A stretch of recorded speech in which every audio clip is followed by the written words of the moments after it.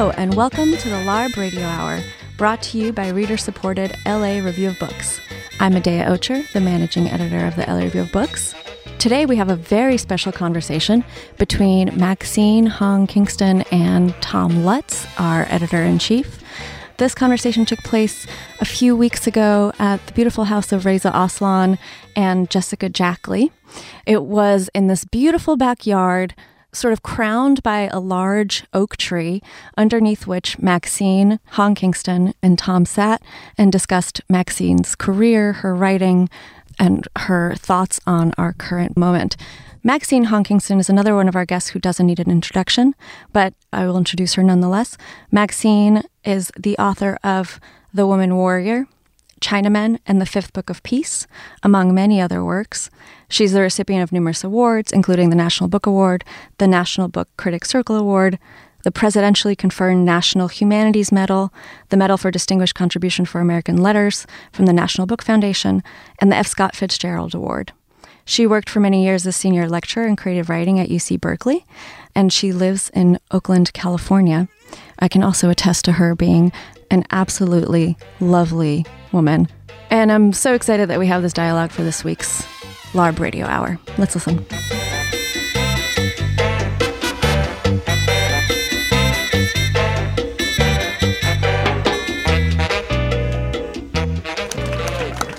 Thanks. As most of the people that I talked to tonight, and I talked to, I think most of you, we all agree that Maxine Hong Kingston has been an incredibly important literary force and humanist force and activist force in our lives, and we're incredibly grateful to be just sharing the room with you. And so thank you so much for accepting our Lifetime Achievement Award and for being with us tonight. Thank you. Thank you. And because I know a lot of you have your own questions and your own things that you'd like to talk with Maxine about, I want to have our part of the conversation be fairly brief and then turn it over to you all. We have had a wonderful time over the last couple of days because Maxine was at UC Riverside last night for an event, and then we got to drive out to LA together today and have dinner last night. We've been talking about so many different things. One of the things that I asked her at one point was about how gratifying it must feel to think about Woman Warrior at this point in the history of literature, because when it came out, it was something new under the sun. There was something about a memoir that was a novel, that was a collection, that was a hybrid text that was so new and exciting for us as a literary community. And it was so new that, in fact, it had a little trouble getting launched. Yes. The reason it was having trouble getting out there is that nobody knew what it was. One of the first rejections I got, let me see, my agent sent it to Little Brown and Norton and to Knopf. And I can't remember whether it was Little Brown or Norton. One of them sent me a rejection, and it said, "We don't know what this is. This is a pig in a poke." And so, then you have to look up, what is a pig in a poke? A poke, I think a poke has two meanings. One is it's a bonnet. It's a bonnet that covers, that sort of hides the face so the sun doesn't get at it. And then a poke is also I think it's like a bag, and you put the pig in it, and you take the pig to market, and nobody's going to buy the pig unless you take it out of the poke so that you can see what it looks like. And so they were calling my book A Pig in a Poke. But then Knopf took it, and I don't think they knew what to do with it. They didn't know how to categorize it. So they called it a young adult. So it came out as a YA. I think it's because the main character is a kid. So let's just call it a YA. And the closest they could come to thinking of what to call it is a memoir. My editor made up that subtitle, Memoirs of a Girlhood Among Ghosts. And I thought that was pretty smart because a memoir is memories from a certain point of view. I sort of don't like it because it also has a connotation that it could be false memory. To this day, they cannot really categorize it well. There's one paperback edition, it might be up there. On the front cover, it says National Book Critics Circle Award for Nonfiction. And then you turn it around and back, and it says fiction. It gets published in Great Britain, and it did get reviewed. It got lots of reviews because it had already done well in the U.S., and all those reviews, every single one of them, had the question, is this fiction or nonfiction? And all kinds of standards about what fiction can do and the truth that should be in nonfiction, and they can't figure it out. And so the book did, I mean, nobody wants to buy a book that all you read in the reviews is something like that. And so it just tanked in Great Britain. But a couple of years went by, and Sonny Mehta became head of Picador. And he picked up The Woman Warrior, and he just relaunched it, brand new, as if it had just come out. And it had a completely different reception. I think by that time, there were people who were working with bridging genres, like Truman Capote and Norman Mailer, writing history as a novel as history. And so people they'd worked out that there's a big boundary. The border between fiction and nonfiction is very wide, and you can work in that middle range. I also think it's a new way of writing autobiography. And, I've got to tell you this. Barack Obama told me that when he was writing his autobiography, he read The Woman Warrior, and I taught him how to write his life story. If I had known that, I would have given you a Lifetime Achievement Award. Well, you did. Oh, you know what I figured out, what Barack Obama learned from me? You know that first book about, his father, what's the name of that? Dreams of My Father. Well, he wrote about his mother, and I don't think he was very complimentary about his mother. I think he was embarrassed that she kept taking him to see Black Orpheus. And I thought that's what he learned from me. He learned how to say some bad things about his mother. We have a chemist here who said to me, as I was talking to him about his research, I was asking him about the relationship between his theoretical research and kind of applied versions of it. And he said, well, what we scientists like to say is that we can tell you what is true, but we can't tell you what's real. Wow. Yeah. And I feel like you were working that line in Woman Warrior about the relationship between what's true and what's real. And there were also lots of reasons why, when you were talking about your family, that you had to be a little bit careful. Mm-hmm. Mm-hmm. Yeah. My family, my parents and relatives, they're illegal aliens. My father stowed away on a ship from Cuba to New York, and he won my mother's visa at the gambling table. And so everything was illegal, and we were brought up to think that, don't let anybody know who we are or we'll all get deported. And then as a writer, I really want to tell those stories. I mean, those stories are so adventurous. I mean, who could resist? My father was caught when he got to New York, and they deported him back to Cuba. And then he stowed away on another boat, and then he got into New York Harbor again, and they caught him again, and they deported him again, and then he got back on another boat. Mm-hmm. And the third time, it's a fairy tale. I mean, the third time he makes it, and he's making his way through New York. He's heading for a haven in Chinatown, and he sees a newspaper, and Lindbergh had just landed in Paris. And my father just said, "We did it."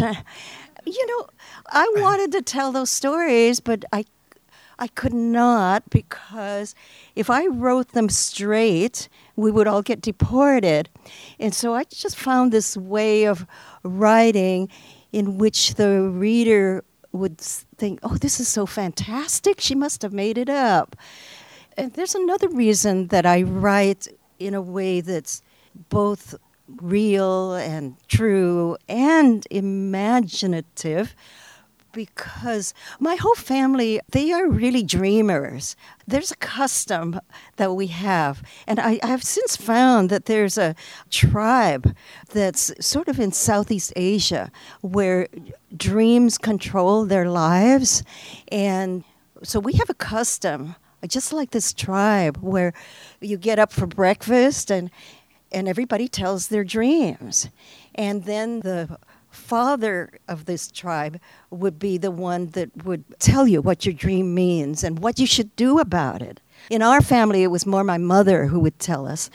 But, it would be things like, let's say you dreamed that you did something bad to somebody, and then your parent would say, "Well, then today you go find him and you give him a gift." It's to carry out your dream into the real world. And so what is a dream? Is it fiction or nonfiction? And I write about real people, but real people have dreams and they have imaginations. And so to write truly about them, I have to find this way of telling reality, and reality includes our imagination and our dreams. This is not a very good transition, but I'm just dying to ask you about it. It is related in that part of the work that you've done over the last decades has been working with veterans of war from Vietnam through the Gulf Wars, and working with them, doing writing workshops and meditation workshops, and kind of getting their dream lives, in a sense, back in order, if that's fair to say. Can you talk a little bit about that work?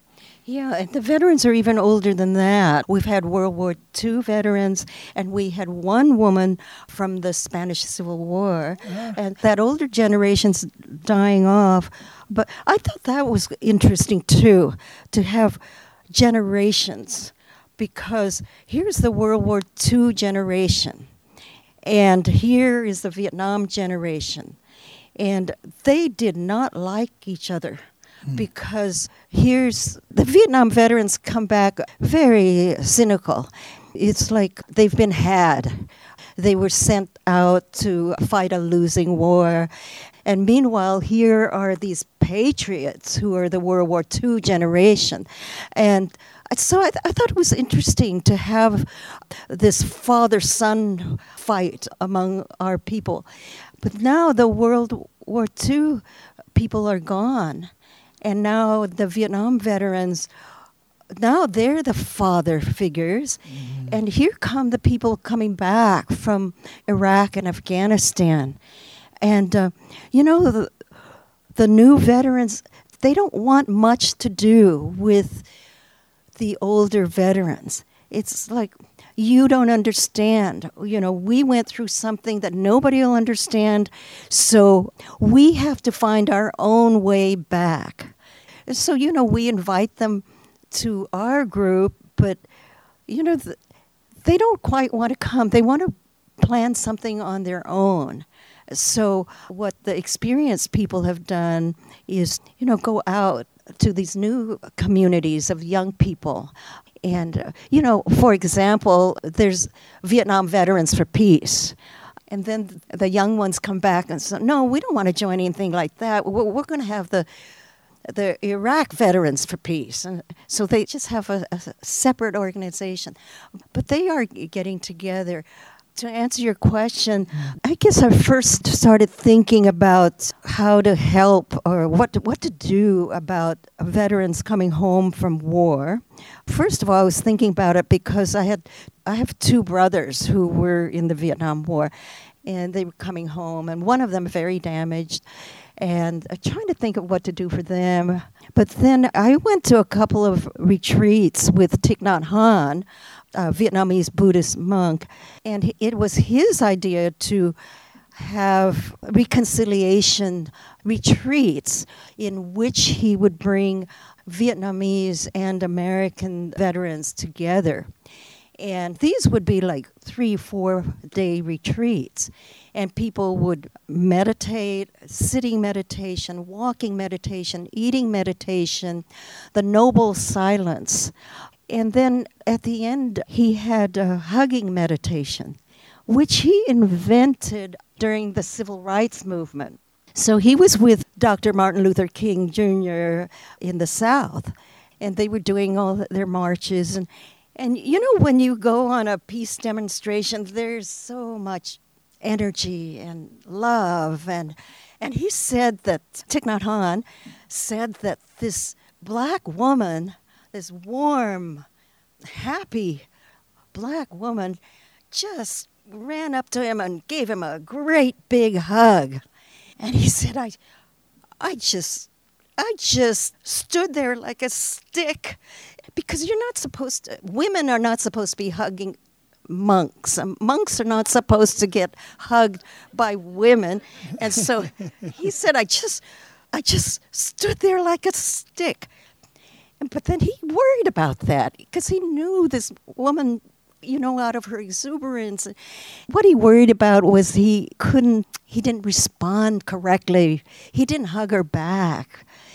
So he meditated on it, and he invented hugging meditation, which it's a very ceremonial. You stand apart and you bow to the Buddha to be who's in front of you, and you contemplate all the beauty and goodness in this other person. And then you walk toward them and you bow again. And then you hug. And you hug for 3 breaths. You do 3, they're holy breaths, spiritual breaths together. And then you separate and you bow again. And so he taught that to the war veterans. So here were these Vietnamese and Americans, veterans, hugging each other. And Thich Nhat Hanh would say, he said, when you hug one Vietnamese, you hug them all. So he's saying to these American soldiers, you have now hugged all of us, including the ones you fought. And I was looking at that, and I was saying, yeah. And also, when you hug one American, you hug us all too.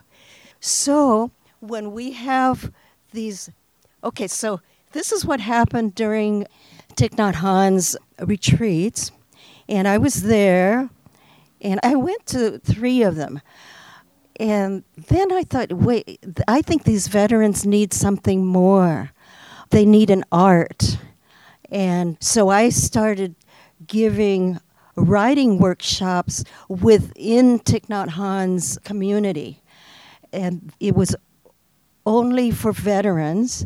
And my idea was that they would transform their experiences into a written form. And writing is an intellectual art, and so you can take feelings and have your mind work on them. And also, as you write a story, you understand it and you find meaning and you find form. They just came back from chaos. Their bodies are in chaos. The world is in chaos. They've just been through explosions. War is very loud. And so here we're going to do something quiet, like meditation and writing. And as you write, you give form to whatever's happening and to your life. And it's a way of expressing feelings. It's a way of making history. We actually change experiences when we put it into writing, because the battle is not the same as the battle that's written. So we change what we perceive, and as we create this art, we also change ourselves. And so I thought of it as the veterans coming home to this country, but also their souls coming back to their bodies, and their minds are coming back. Another model is that my mother is a veteran of the Japanese and Chinese War, and she was there at the bombing of Canton, and she was a medic. She would say that during battle and during bombs and loud noises, your soul jumps out of your body. And I told this to the veterans, and yes, it does happen. Your consciousness just goes out. You hear that about people who are dying. They will say that they see themselves down here. Well, she says that happens, and she had rituals for how to bring the soul back. And my idea was that it's art that can help you bring it back. And the writing of the story, the painting of what you have seen. Some of the veterans are painters, and some are movie makers. But I think it's the writing, the word by word, that brings people home.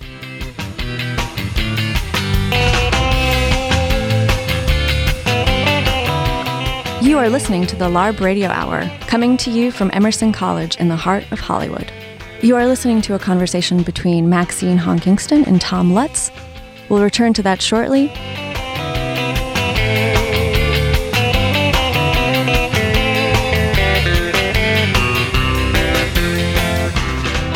The publishing industry is undergoing a momentous revolution, and the Los Angeles Review of Books USC Publishing Workshop can prepare you to be part of that exciting future. During an immersive 5-week summer program, participants will be instructed in the varied aspects of digital and print publishing through real-world hands-on experience by our faculty and lecturers representing companies such as Red Hen Press, Time Inc., Simon & Schuster, Yale University Press, FSG, Harriet Tubman Press, University of California Press, and many other literary agents, publicists, and marketing agencies. The workshop is now accepting applications for the 2018 session, which will be held from June 24th through July 27th at the USC campus in downtown Los Angeles. For more information, including details on scholarships and other funding opportunities, please visit the workshop website at thepublishingworkshop.com. That's thepublishingworkshop.com.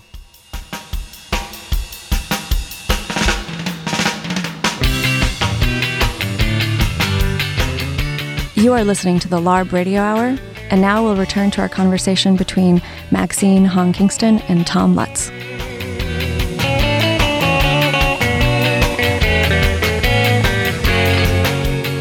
I was taken by what you said about the way in which the writing changes what happened, and therefore can also change the harm that what happened has done. Yes. Yes. And you talked last night a little bit about moral harm. You know, what happens when somebody comes home from battle? We've all been trying to name it. It's been called soldier's heart. It's been called, the Germans call it homesickness. The French call it nostalgie. I guess it means like nostalgia for home, shell shock. And lately, I guess being more scientific, post-traumatic stress disorder. But the latest thing, they've been calling it moral injury. Even the VA has been calling it that.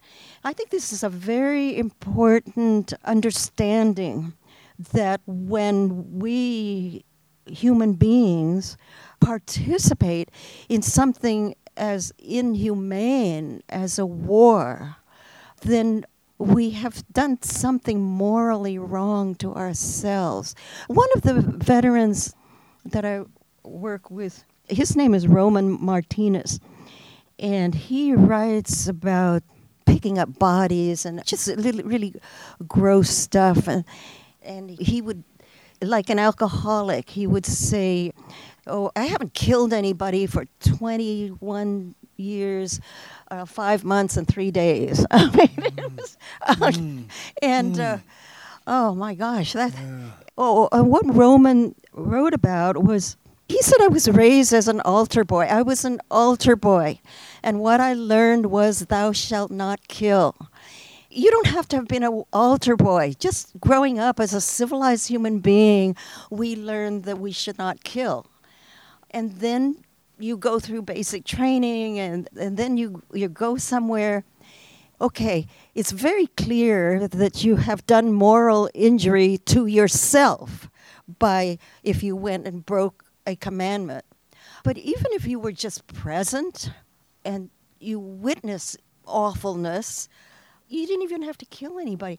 I am morally injured when I pay my taxes and it goes directly to war. I have injured myself morally. So I think this is a really interesting way for people to think about how we're going to heal ourselves if we have done moral injury. And here's where writing comes in. The very best writing is moral conflict. And so when the veterans write stories in which they faced what they have done or what they participated in, they get better. There's an exercise that I give them. I present the Buddhist precepts as plot devices, such as, you can take the 10 Commandments, do that same thing. Thou shalt not kill. Okay, tell me a story about that commandment and how you kept it or how you broke it. And so I noticed that a lot of stories were happening, like, oh, the Viet Cong woman got killed. A lot of passive voice.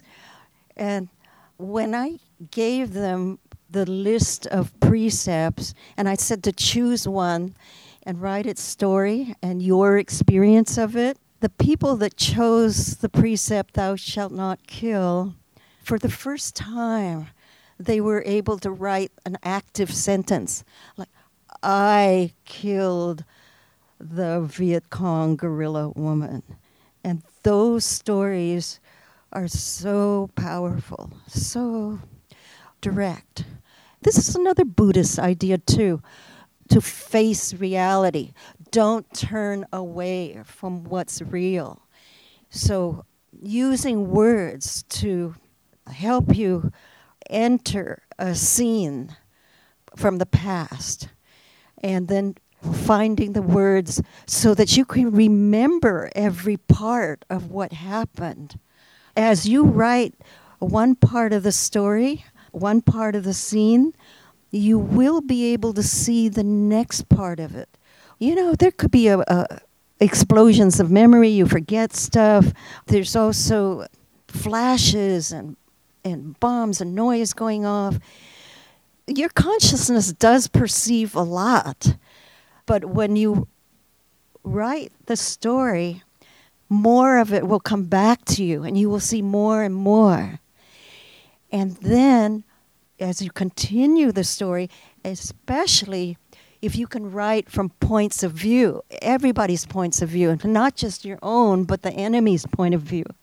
One veteran writing about pursuing this Viet Cong woman through the jungle, inspired by me, he started calling her the woman warrior, and then he did it from her point of view, how it was to be pursued.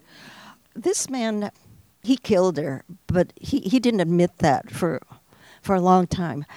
All he did was he took her hammock and he carried it back from Vietnam. He carried it with him in college.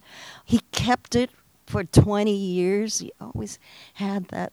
Mm-hmm. And then he started with a meditation with Thich Nhat Hanh, also writing this story. then we had a ceremony on the beach on the last night of this retreat, and he burned his hammock at the bonfire. And I think it's like he was able to let go of some of it. Let go of some of the harm. Mm-hmm. We had a lot of fun last night because we were giving a Lifetime Achievement Award. Maxine put together a presentation which was a kind of reading through all of her books, little snippets from book to book through a lifetime of achievement. Mm-hmm. There was parts from Woman Warrior, from Chinaman, from Tripmaster Monkey, this fake book, from the Fifth Book of Peace. At the end, you read a little bit from the end of I Want a Broad Margin to My Life. Mm-hmm. And I'd love if you just talk a little bit about the end of that book and what's happened since the end of that book. And then we'll turn it over to the folks. Well, at the very last page of I Love a Broad Margin to My Life, I said that I just want to be free of all this writing, that I have spent all my life writing. When do I get to, just go to a party? But I have done all this. I have written a lot of books, and I think I've said everything that I need to say.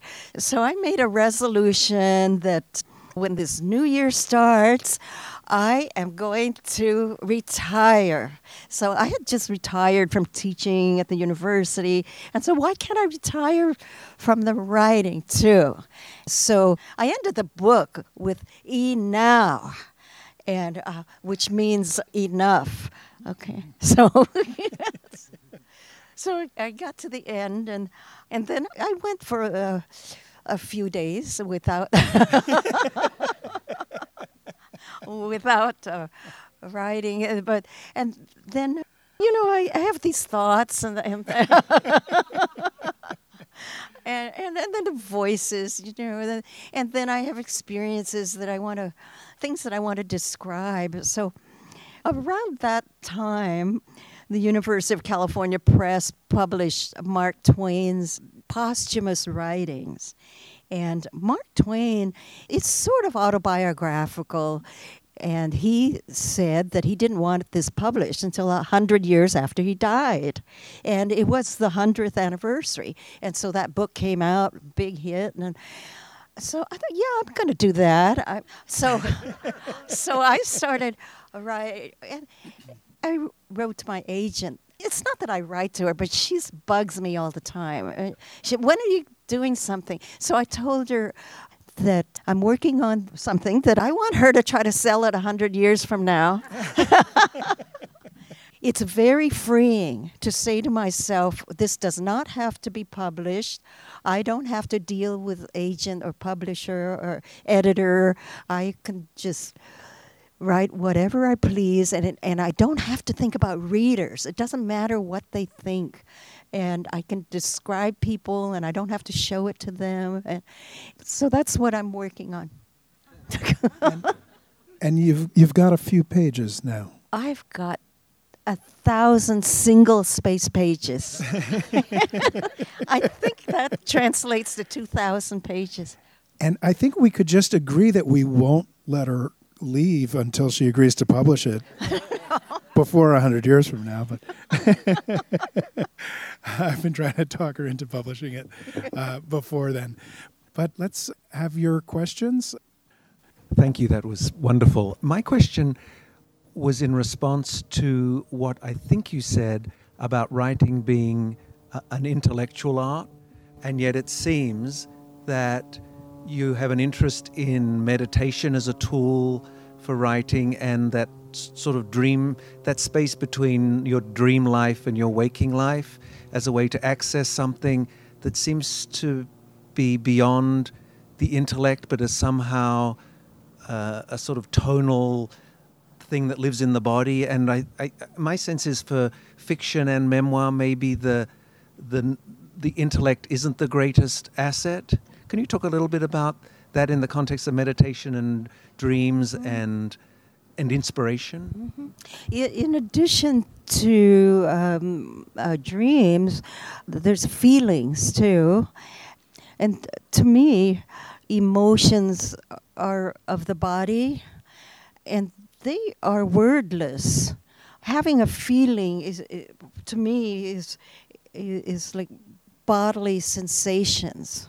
But if I use my mind, which my mind uses words, and when I try to find the words for a feeling, okay, now if it's a bodily sensation, I could say that there's a shivering or quivering or a knot in the stomach, and okay, now those kinds of words are describing a physical sensation.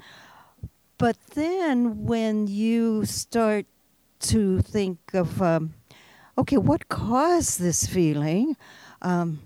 Your true love has just told you that that she's leaving. Right away, that starts to put a story or a something more to the feeling that more than just a physical sensation. There starts to be a story. And then, and here's these veterans, they're just wild. But then when they start to use their mind to say, oh, maybe I broke a moral precept. Again, that's done with words. This is why I say it's the mind. It's using the mind to work on all this invisible stuff that we need to deal with. Maxine, I'm always interested in the life of a writer. How did you become a writer? I mean, was it? Did you take prenatal writing courses, or no? Did it start at a young age? And when did you realize that you were a writer and commit yourself to writing? I think I was writing 3 incarnations ago. I have asked myself that, and it just seems to have come that I did it in my former lifetime. And then when I was born, my mother said, oh, you were talking story right away. I talked at a very early age, and I was already saying poems and stories. And then when I got the alphabet, I could even write it in Chinese, just phonetically. And then I have always written. Oh, I mean, maybe I do have influences from my parents too, because my father was a poet, and his thing was that he's memorized. He's memorized Confucius. He's memorized classical Chinese poetry, and he would say it all the time. And my mother talked story.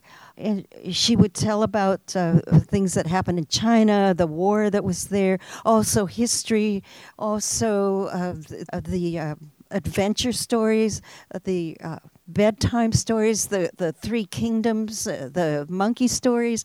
So both my parents were like oral storytellers and poets. And I think that it must come from that too. You seem to talk about moral injury like an individual interpersonal thing and like healing as internal. Could you talk about moral injuries on a societal level and like how we heal societies? I meant it as a societal thing, that we are injured both as individuals and as the community. We are all injured. I have talked about, I guess on an individual level is how when we write, of course it's individual, but the veterans, while they are writing individually, we also meet as a group. So we are writing in community. So much like a writing workshop where you encourage one another, criticize one another, but there's another component, which is that we are a spiritual community. So when we meditate together and we are a sangha. We have created a spiritual community. And we truly are one another's brothers and sisters, and we are a family. The healing happens when somebody goes to war and they come back and they are so alienated. They have nobody understands them. They're homeless in the streets. But when we form this community, then they become part of us. Let's see. There's a poet in our group, and he writes a poem about coming back from the Vietnam War, and then he goes to Nantucket Island so that he can just be alone on that island. And he has a dog, and his dog's name is Christopher. Christopher is beginning to bring him home, and then he talks about going into the salt water and seeing the bubbles of his breath. And toward the end of the poem, out of the water, he says, breathing, I'm alive again, or home again, or breathing, I could write poetry again. What happened was this guy, he was a poet. He went to Vietnam, and he lost his poetry, he lost everything. And then he came back, and when he says breathing in, what he's talking about is inspiration. And in meditation, there is the conscious breathing in and the breathing out. And I am now realizing that, artists, we're always looking for inspiration. You don't have to look. Just breathe in. Just consciously breathe in, and you are inspired. Something does happen, and something comes alive. And then when you breathe in and out with other people, and you're aware, conscious and awake of doing that, there is, you come home to your own body and home to your people, and you find out you do have a people. Hi, Maxine. I'm curious to know how you managed to grapple with any racism or misogyny you might have faced, especially in the beginning of your career, what you did actively to try and kind of cope with that. I don't know. If you think of like one situation at a time, I usually can't cope with it. I am just stunned and hurt, and I can't think of what to say, and I don't know how to reply. That's my normal way of dealing with it. But if you look at it from a very wide perspective, a way of dealing with it is to use its energy and to make a story, make art. I guess that's. Here's a Buddhist way of dealing with it. It's, the Buddhists have the Dalai Lama teaches this too. It's a very long meditation, and you start off by breathing in and out, and you wish for like goodness and happiness and joy for myself as I meditate, and just breathe in happiness and goodness and joy, and you can also breathe out goodness and happiness. There's another one where you can breathe in the horribleness and then breathe out goodness. You could also do it the other way. You can breathe in good and blast the bad out there.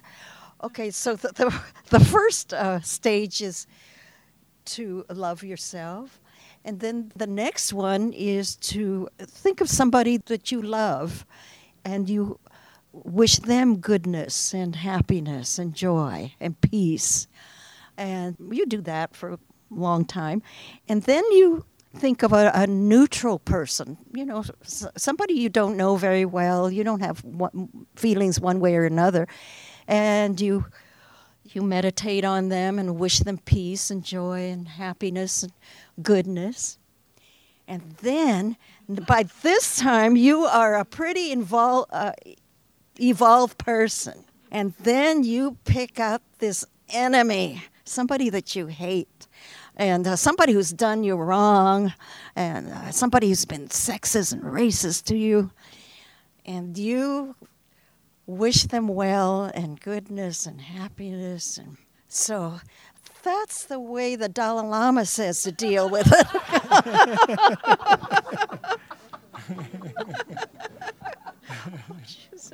Yeah. Hi, thank you so much for coming to talk to us. Can you tell us a little bit about your own reading life and your relationship to the arts, to other musicians, to artists, what you like to listen, who your influences are in those directions, from those directions? Mm-hmm. Oh, let me see. Let's see. The book I'm reading right now is Coetzee. And the book is Elizabeth Costello. And I'm not quite sure whether I like it. It's a story about an aging old woman writer, and she goes around the country giving readings and talking to people. And she's a vegetarian, and she's gotten so that she's been lecturing people about their cruelty to animals, and she's turning into a crank. And but it's very interesting because I came across this story in the Best American Essays, and I thought Elizabeth Costello was a real person, and looked her up, and I found she's not. She's a fictional character, and so it shouldn't be in Best American Essays. This is a fiction. And so this is just right up my alley, is this a fiction or non-fiction? I've also just read George Saunders' The Lincoln in the Bardo, and that is amazing, too, to take American history and an American president and look at him from the Tibetan Buddhist point of view. I mean, we are in a bardo, and Lincoln was in a bardo. And, American Literature Association convention, some of us are going to do a dramatic reading of that, and Earl's going to be in it, and I am going to play the ghost of Lincoln's son, Little Willie. So that book is very interesting in that there are all these many levels of reality.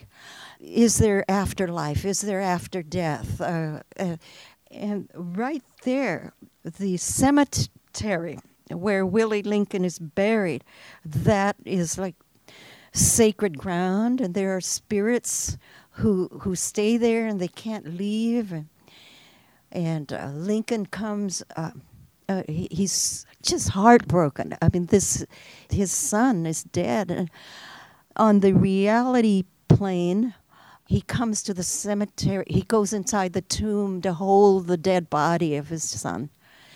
But on another bardo, the spirit is communicating, father and son. So those are the two latest things I've been reading. Yeah. Thank you so much. It's just so wonderful to hear you talk. When you were talking about figuring out how to write the woman warrior, because there were certain things you could not address directly, and that gave form to the book, I guess, the way obstacles do. But kind of an earlier version of Dinah's question, were there authors who helped you figure out that puzzle of how to tell that story that was fiction and nonfiction at the same time? I like very much Virginia Woolf's Orlando. I like the way that she can make a character live for 400 years, so that I could cover all the history that I want. I like the way that she can write about time and the inner life and the outer life. What I did with the Woman Warrior was there was one form that I knew I could master, that I had already mastered it, and that's the essay. I mean, that is what we learned how to write in college.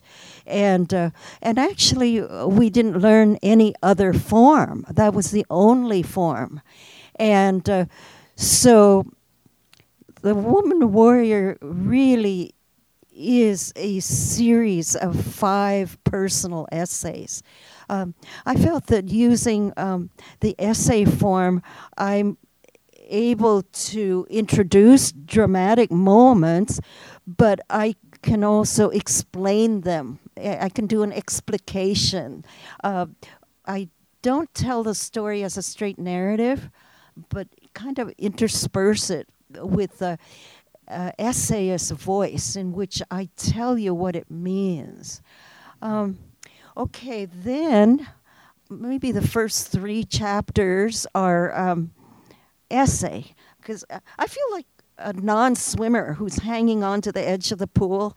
This is going to be an essay. So, and then, but there's other stuff that doesn't fit neatly, and then I was writing. By this time, I've been writing a first-person narrative for 30 years, and those chapters are first person. And then I thought, I am so self-centered, and I'm never going to be a great writer until I can do omniscient.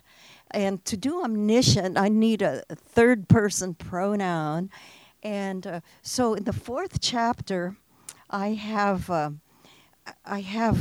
my mother and my aunt, who has just come back from China. She's come from China, and she's in pursuit of her husband, who's a bigamist, because he's married an American. And to me, this was like an adult story. I didn't want to tell it from that girl point of view that I have in the first 3 chapters. And I'd never done this before, with the just this straight narrative, omniscient. And then I thought of a form. A form came to me. I was watching I Love Lucy. And it's perfect. There's Lucy and Ethel. That's my mother, my aunt. And they're plotting what to do, and they're going to make trouble for Desi and Fred, right? And so, before the first commercial, so this is the first scene in my story. So I have the women thinking what to do. Okay, now they're going to confront the bigamist, and so, that's exactly what happens in an I Love Lucy episode. They lead up to it, and then there's the confrontation scene, and then it all hell breaks loose, and then so that's then influence. I Love Lucy. To bring together a couple of the questions about social harm and social healing, and about racism and sexism, and it seems to me that there was a time when I was a little baby professor, when Woman Warrior was a book that was the most assigned book in American academia. It was everywhere. It was part of every syllabus. And I think that was a moment of social healing at work. That was a moment in which America was facing itself in a new way. And your writing helped us do that. Oh, thank you. I never thought about it like that. That when America started reading my work and understanding it or taking it in, that it made a difference. Yeah. That's nice. Well, it did. Oh, no wonder I got the Lifetime Achievement. Thank you so much for breathing the goodness into us.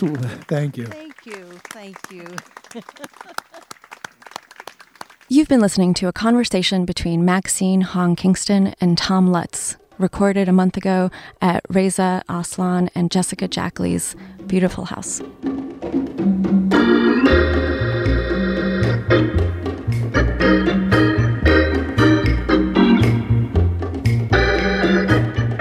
You've been listening to the LARB Radio Hour. Subscribe to our podcast in iTunes, SoundCloud, or Stitcher. If you like the show, leave us a comment and tell us what you think. The LARB Radio Hour's executive producers are Eric Newman, Medea Ocher, and Kate Wolf. Our engineer is Lyra Smith. Our researcher is Chloe Chapp. Production assistance is provided by William Brodin, Eleanor Duke, and Jake Levins. Our interns, Samson Amore, Natasha Boyd, and Joaquin Perez. Special thanks to Alan Minsky, who is no one's moral conscience, for production assistance, and to Emerson College for the use of their beautiful recording studios in the heart of Hollywood. Tom Lutz is the editor-in-chief and publisher of the Los Angeles Review of Books. I'm Eric Newman.